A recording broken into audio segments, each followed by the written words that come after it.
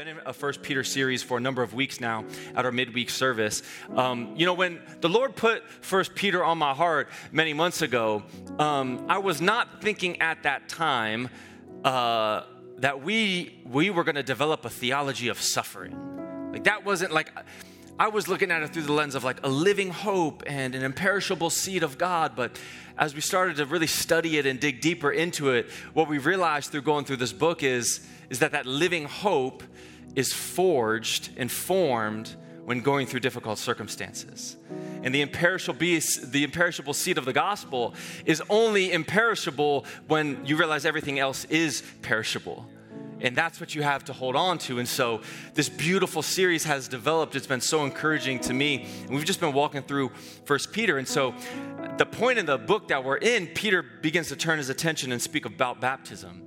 And it had been on our heart as a pastoral team just to do a special baptism service, just to celebrate and accentuate this moment. And so the Lord just lined it up for us. So I'm going to read this passage. I'll teach on this for a little bit, and then we're going to go into a great moment of celebrating baptisms tonight. Amen? Amen. Why don't you stand with me as we read the Word of God? This is 1 Peter chapter 3, verses 17 through 22. I'm going to pick up where Pastor JC left off last week. This is the Word of the Lord. For it is better to suffer for doing good, if that should be God's will, than for doing evil.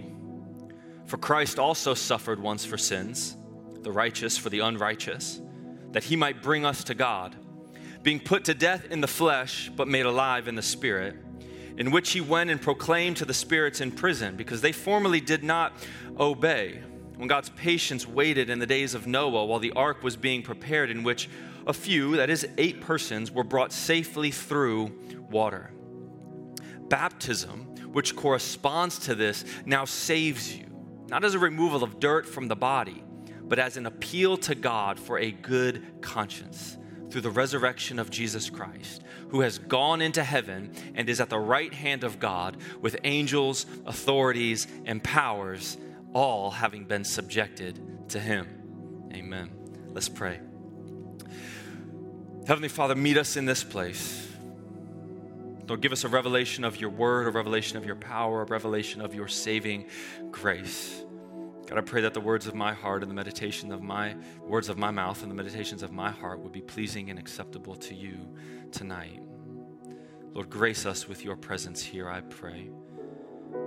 Give us eyes to see, ears to hear, and a heart that can understand what the Spirit of the living God is saying to us in this place tonight, I pray in Jesus' name. You say amen? Amen. You can be seated.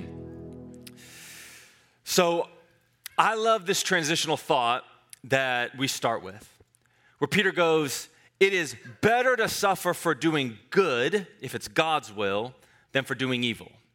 And this is what Pastor JC preached on last week. He called it the blessed suffering.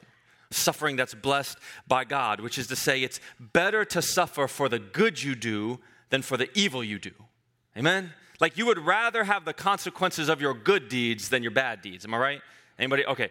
So it is blessed to suffer for doing good. And yet we know that the Bible has to admonish us not to ever grow weary in doing good. I wonder why that is. Other than that, sometimes doing good can be wearisome. Like sometimes continually doing the right thing can be hard.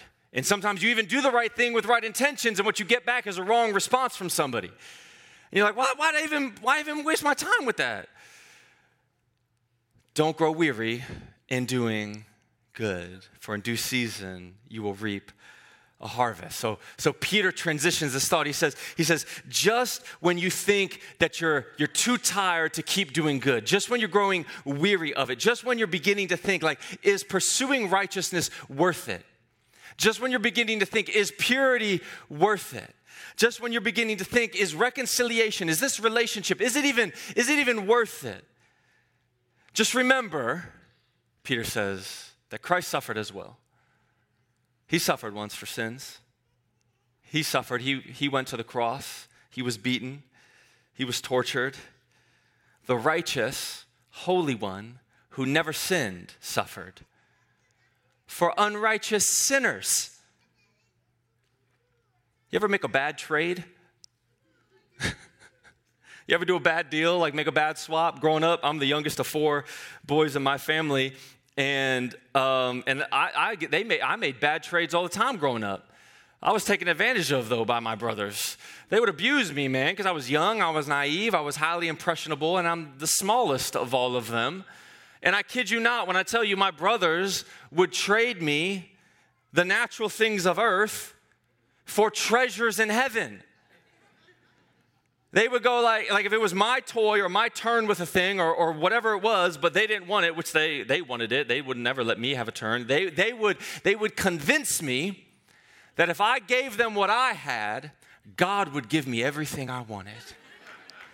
And that waiting for me in heaven would be the richest rewards, the coolest. I'm just saying, when I get to heaven, I'm going to have the full 90s Nintendo everything, because my brothers promised me when I was 7, that's waiting for me in my mansion. I made a lot of bad trades growing up. I didn't know any better. I trusted them. They didn't have my best intention at heart. And so, in some sense, I learned, and I like to think I no longer make bad trades.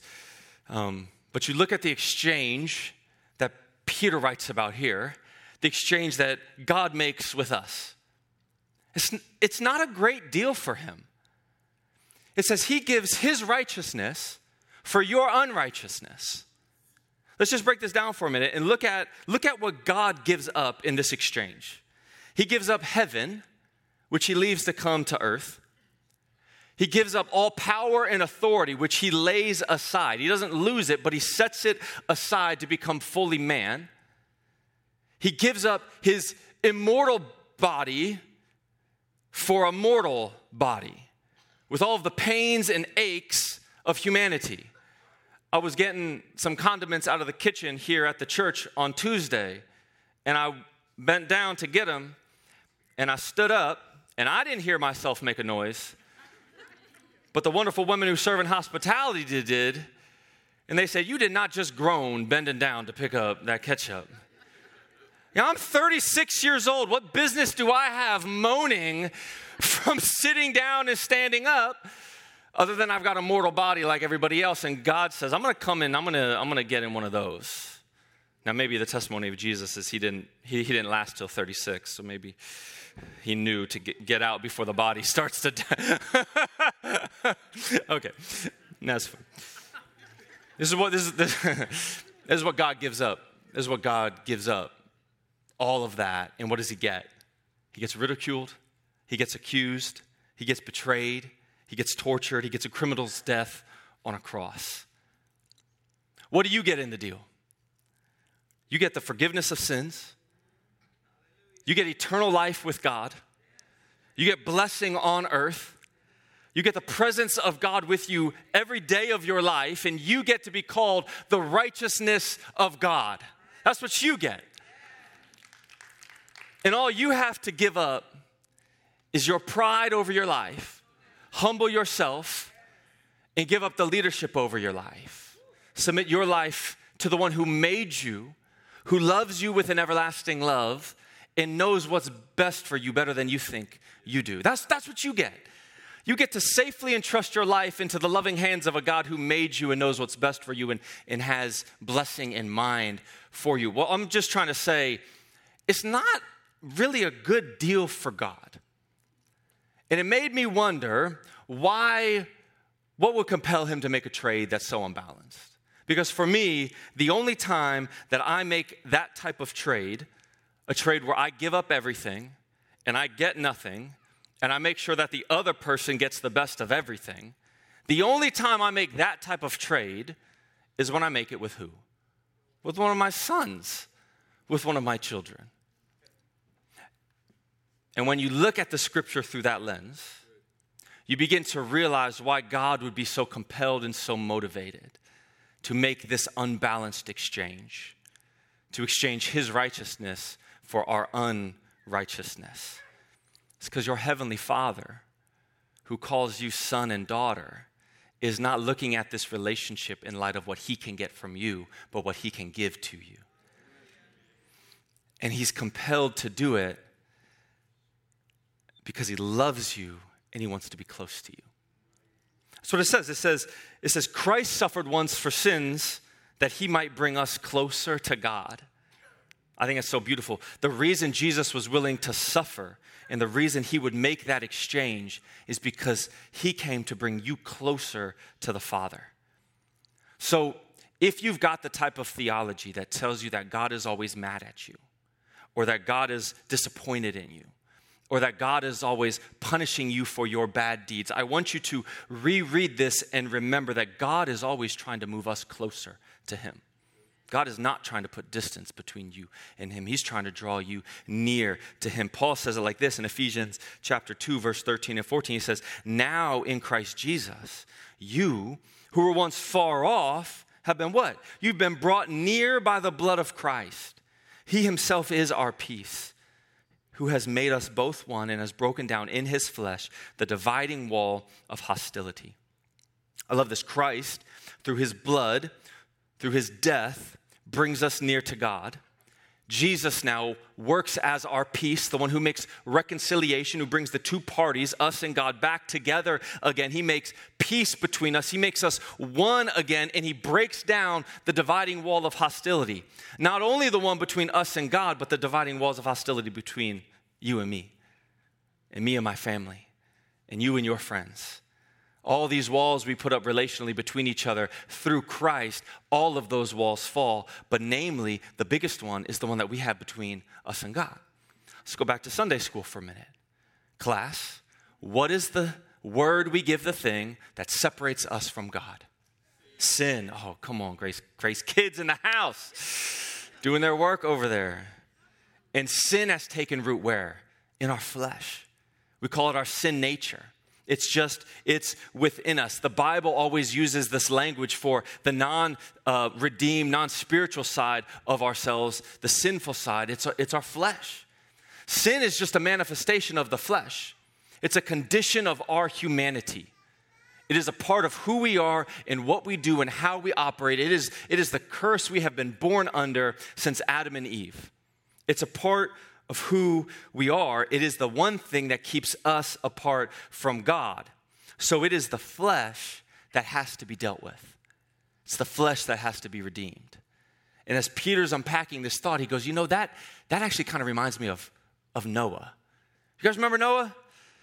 Of course we remember Noah, because Grace Kids is doing their work. That's why we remember the story of Noah. Noah was God's man. He was a righteous man. The Bible says he was blameless in his generation. It says that Noah walked with God. In other words, Noah was great. Noah was great. The earth, on the other hand, was terrible. It says the earth was corrupt and filled with violence. And one of the most distressing sentences and phrases in all of Scripture, at least for me, is when it says that God looks at humanity and he saw that they did only evil always. That's God's diagnosis of humanity in the days of Noah. They do only evil continually. That is all that they do. So look at Genesis chapter 6. Let me just read this. This is God's response. Now the earth was corrupt in God's sight, and the earth was filled with violence. And God saw the earth, and behold, it was corrupt, for all flesh had corrupted their way on the earth. And God said to Noah, I have determined to make an end of all flesh. Peter's writing about how Jesus was dead in the flesh to be made alive in the spirit. And he says, this is kind of like when God was waiting patiently for the people in Noah's day, waiting for them to turn, to repent, to follow him, and they didn't. Remember Noah? Remember when God said the best thing that I can do in this environment when the world is filled with corruption, the best thing that I can do is destroy all flesh. You know how bad it has to be for God to say something like that. So God determines he's going to deal with the flesh by making an end to all flesh. Well, not all flesh. Not all flesh, because God always preserves a remnant. God always saves a few.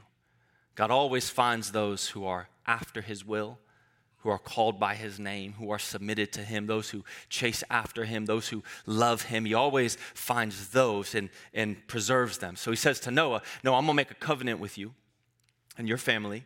I'm going to preserve you, and you will be saved from the outpouring of my wrath on the sin of the earth. You will be saved. And so God sets out to cleanse the earth from evil, from wickedness, and from sin. And he does it just like you would cleanse anything that you need cleaning. He does it by washing it. He sends the waters of judgment to wash clean anything that was unrighteous. And what does he do with Noah and the family?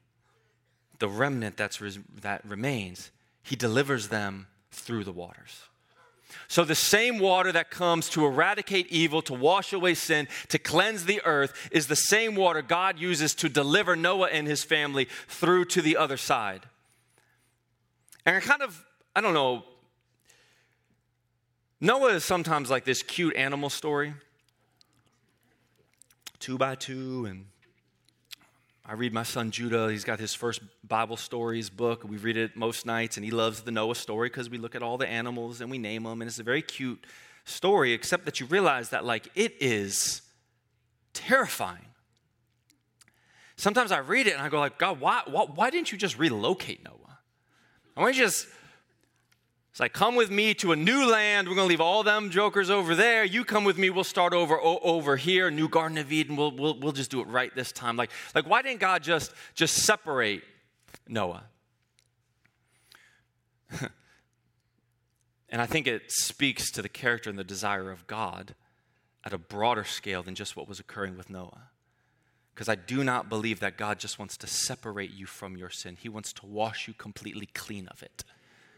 He's not satisfied with just putting your sin over there so you can still see it and look at it and worry about it and be afraid of it. He wants to wash you of it. That's how seriously God takes sin. He looks at the earth, evil being done always, and going, I'm not satisfied with that. I got to deal with it completely. The thing that separates us from God is sin that resides in the flesh, and God is a God who desires us to be near to him. Let me tell you one more story that I love, Old Testament story.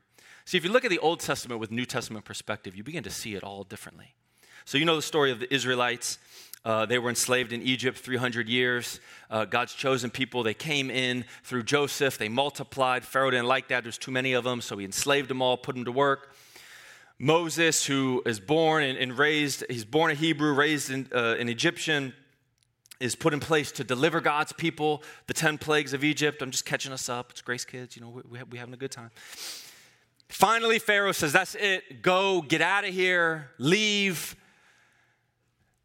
The Hebrews go, millions of them. They head out. As soon as they get out of town, Pharaoh changes his mind. He sends his army after them. They meet at the Red Sea, where God uses Moses to part the waters. The Israelites begin to walk through the waters, and then what happens? Pharaoh and his army follow them into the waters, where God closes the waters on them and washes them away.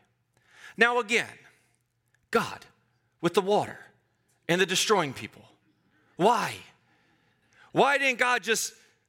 Like, he's sovereign, why didn't in his timing just have the Egyptians like run late so that the Israelites could get to the other side, just close up the Red Sea? Now there's a body of water between you and them, and you don't have to worry about them. Life is preserved.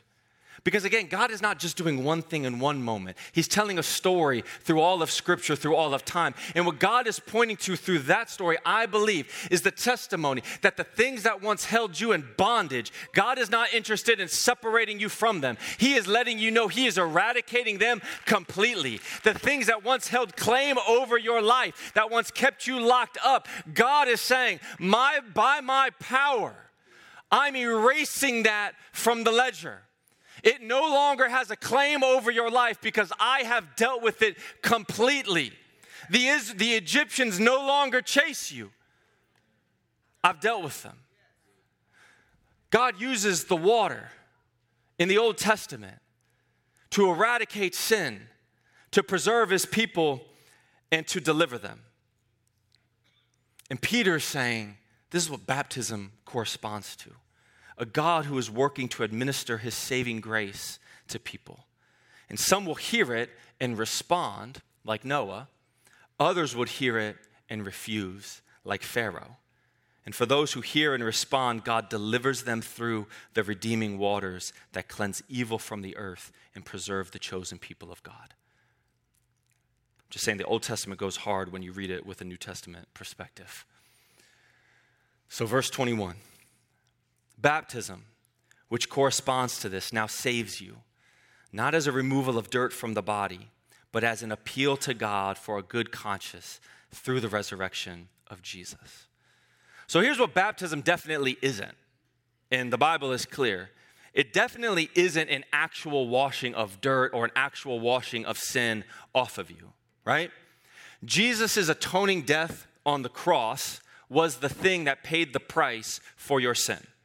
And your faith in him, marked by your repentance, you're turning from following yourself and following your flesh to follow Jesus, being led by the Spirit. That is the thing that redeems you. It buys you back to God. It's the way that God redeems your soul and redeems your life that allows you to walk into the forgiveness of God and eternal life with him. That's the thing that deals with your sin. Jesus' blood on the cross. Not the waters of baptism, but what are the waters for? And this same Peter who's writing this preached what I like to call the first gospel message in Acts 2 after Jesus resurrected and ascended. And he's preaching to the Jewish brothers there, and he's describing who Jesus is and what he's done and how he fulfills the Old Testament. And he's just establishing Christ as the Messiah. And he's doing this in this beautiful and profound way that the brothers who hear, it says they were cut to the heart. And they respond, what should we do now? What do we do? And Peter says in Acts 2:38, common scripture, he says, repent and be baptized, every one of you, in the name of Jesus Christ for the forgiveness of your sins, and you will receive the gift of the Holy Spirit. So when you heard the gospel, when you heard the good news of Jesus Christ, were you cut to the heart? Was there a moment in time where you had a revelation from the Holy Spirit of who Jesus was? You were confronted with your sin. You recognized your need for a Savior. Some internal transaction occurred between you and God. Was there a moment where God changed you and revealed himself to you? My question is, what is the evidence of that? How do we know that that happened in your heart? What testifies to the internal transformation? Because if we're honest, talk is cheap, right? We all have that friend who says they'll show up and then doesn't.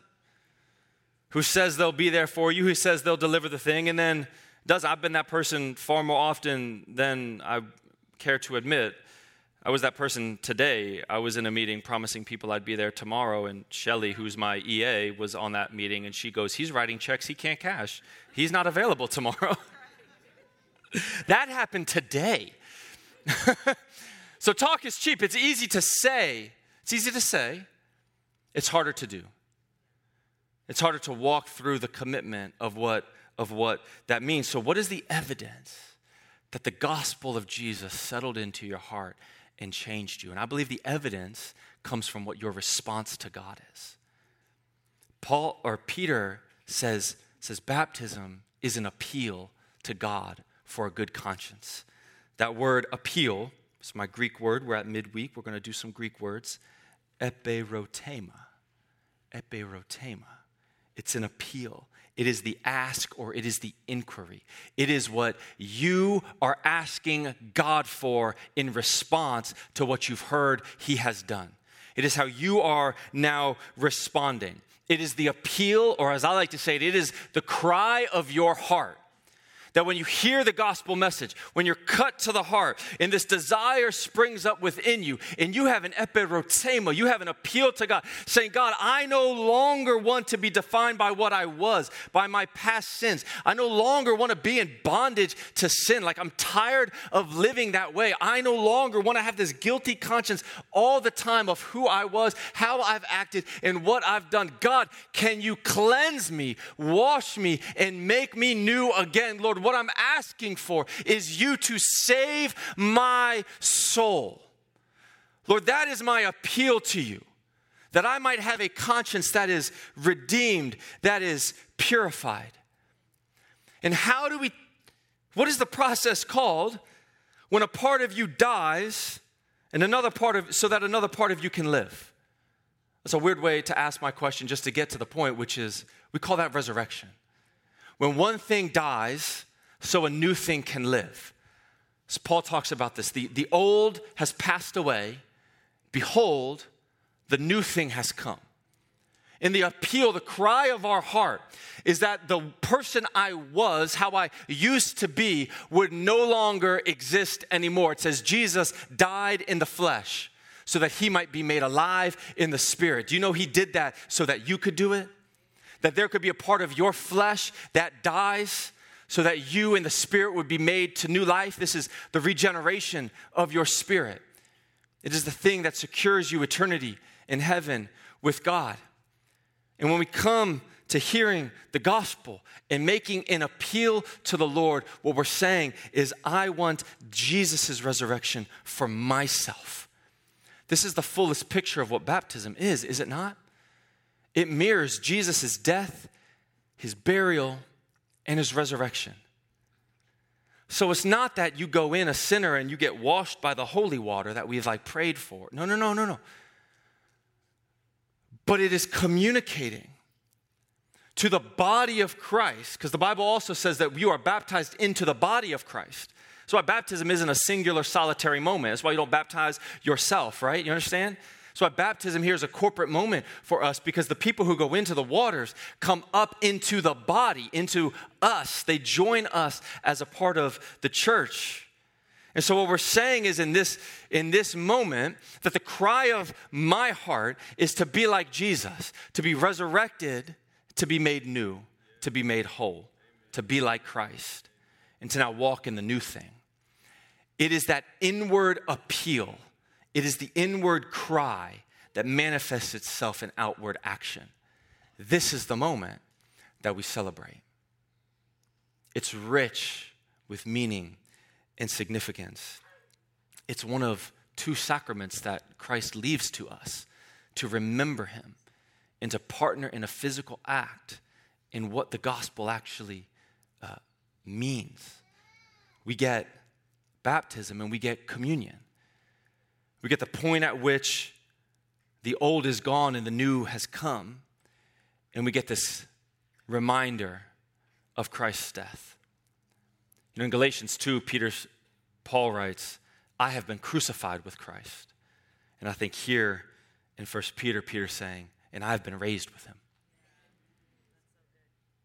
I've been raised with Christ, and I testify that in a moment like this. Our passage concludes, and then we're done here. It says, Jesus has gone to heaven, this resurrected Jesus, he who has gone to heaven and is at the right hand of God with angels, authorities, and powers, all having been subjected to him. The beauty of this passage for me is it ends with this affirmation of Christ's authority over all things. That Jesus is seated in heaven. All rulers, all powers, all authorities, all are subject to King Jesus. That means we have victory here on earth. That means we enter this moment with rejoicing and every day with celebration, because the one who was and is and always will be is seated in heaven, enthroned with all authority, dominion, and power.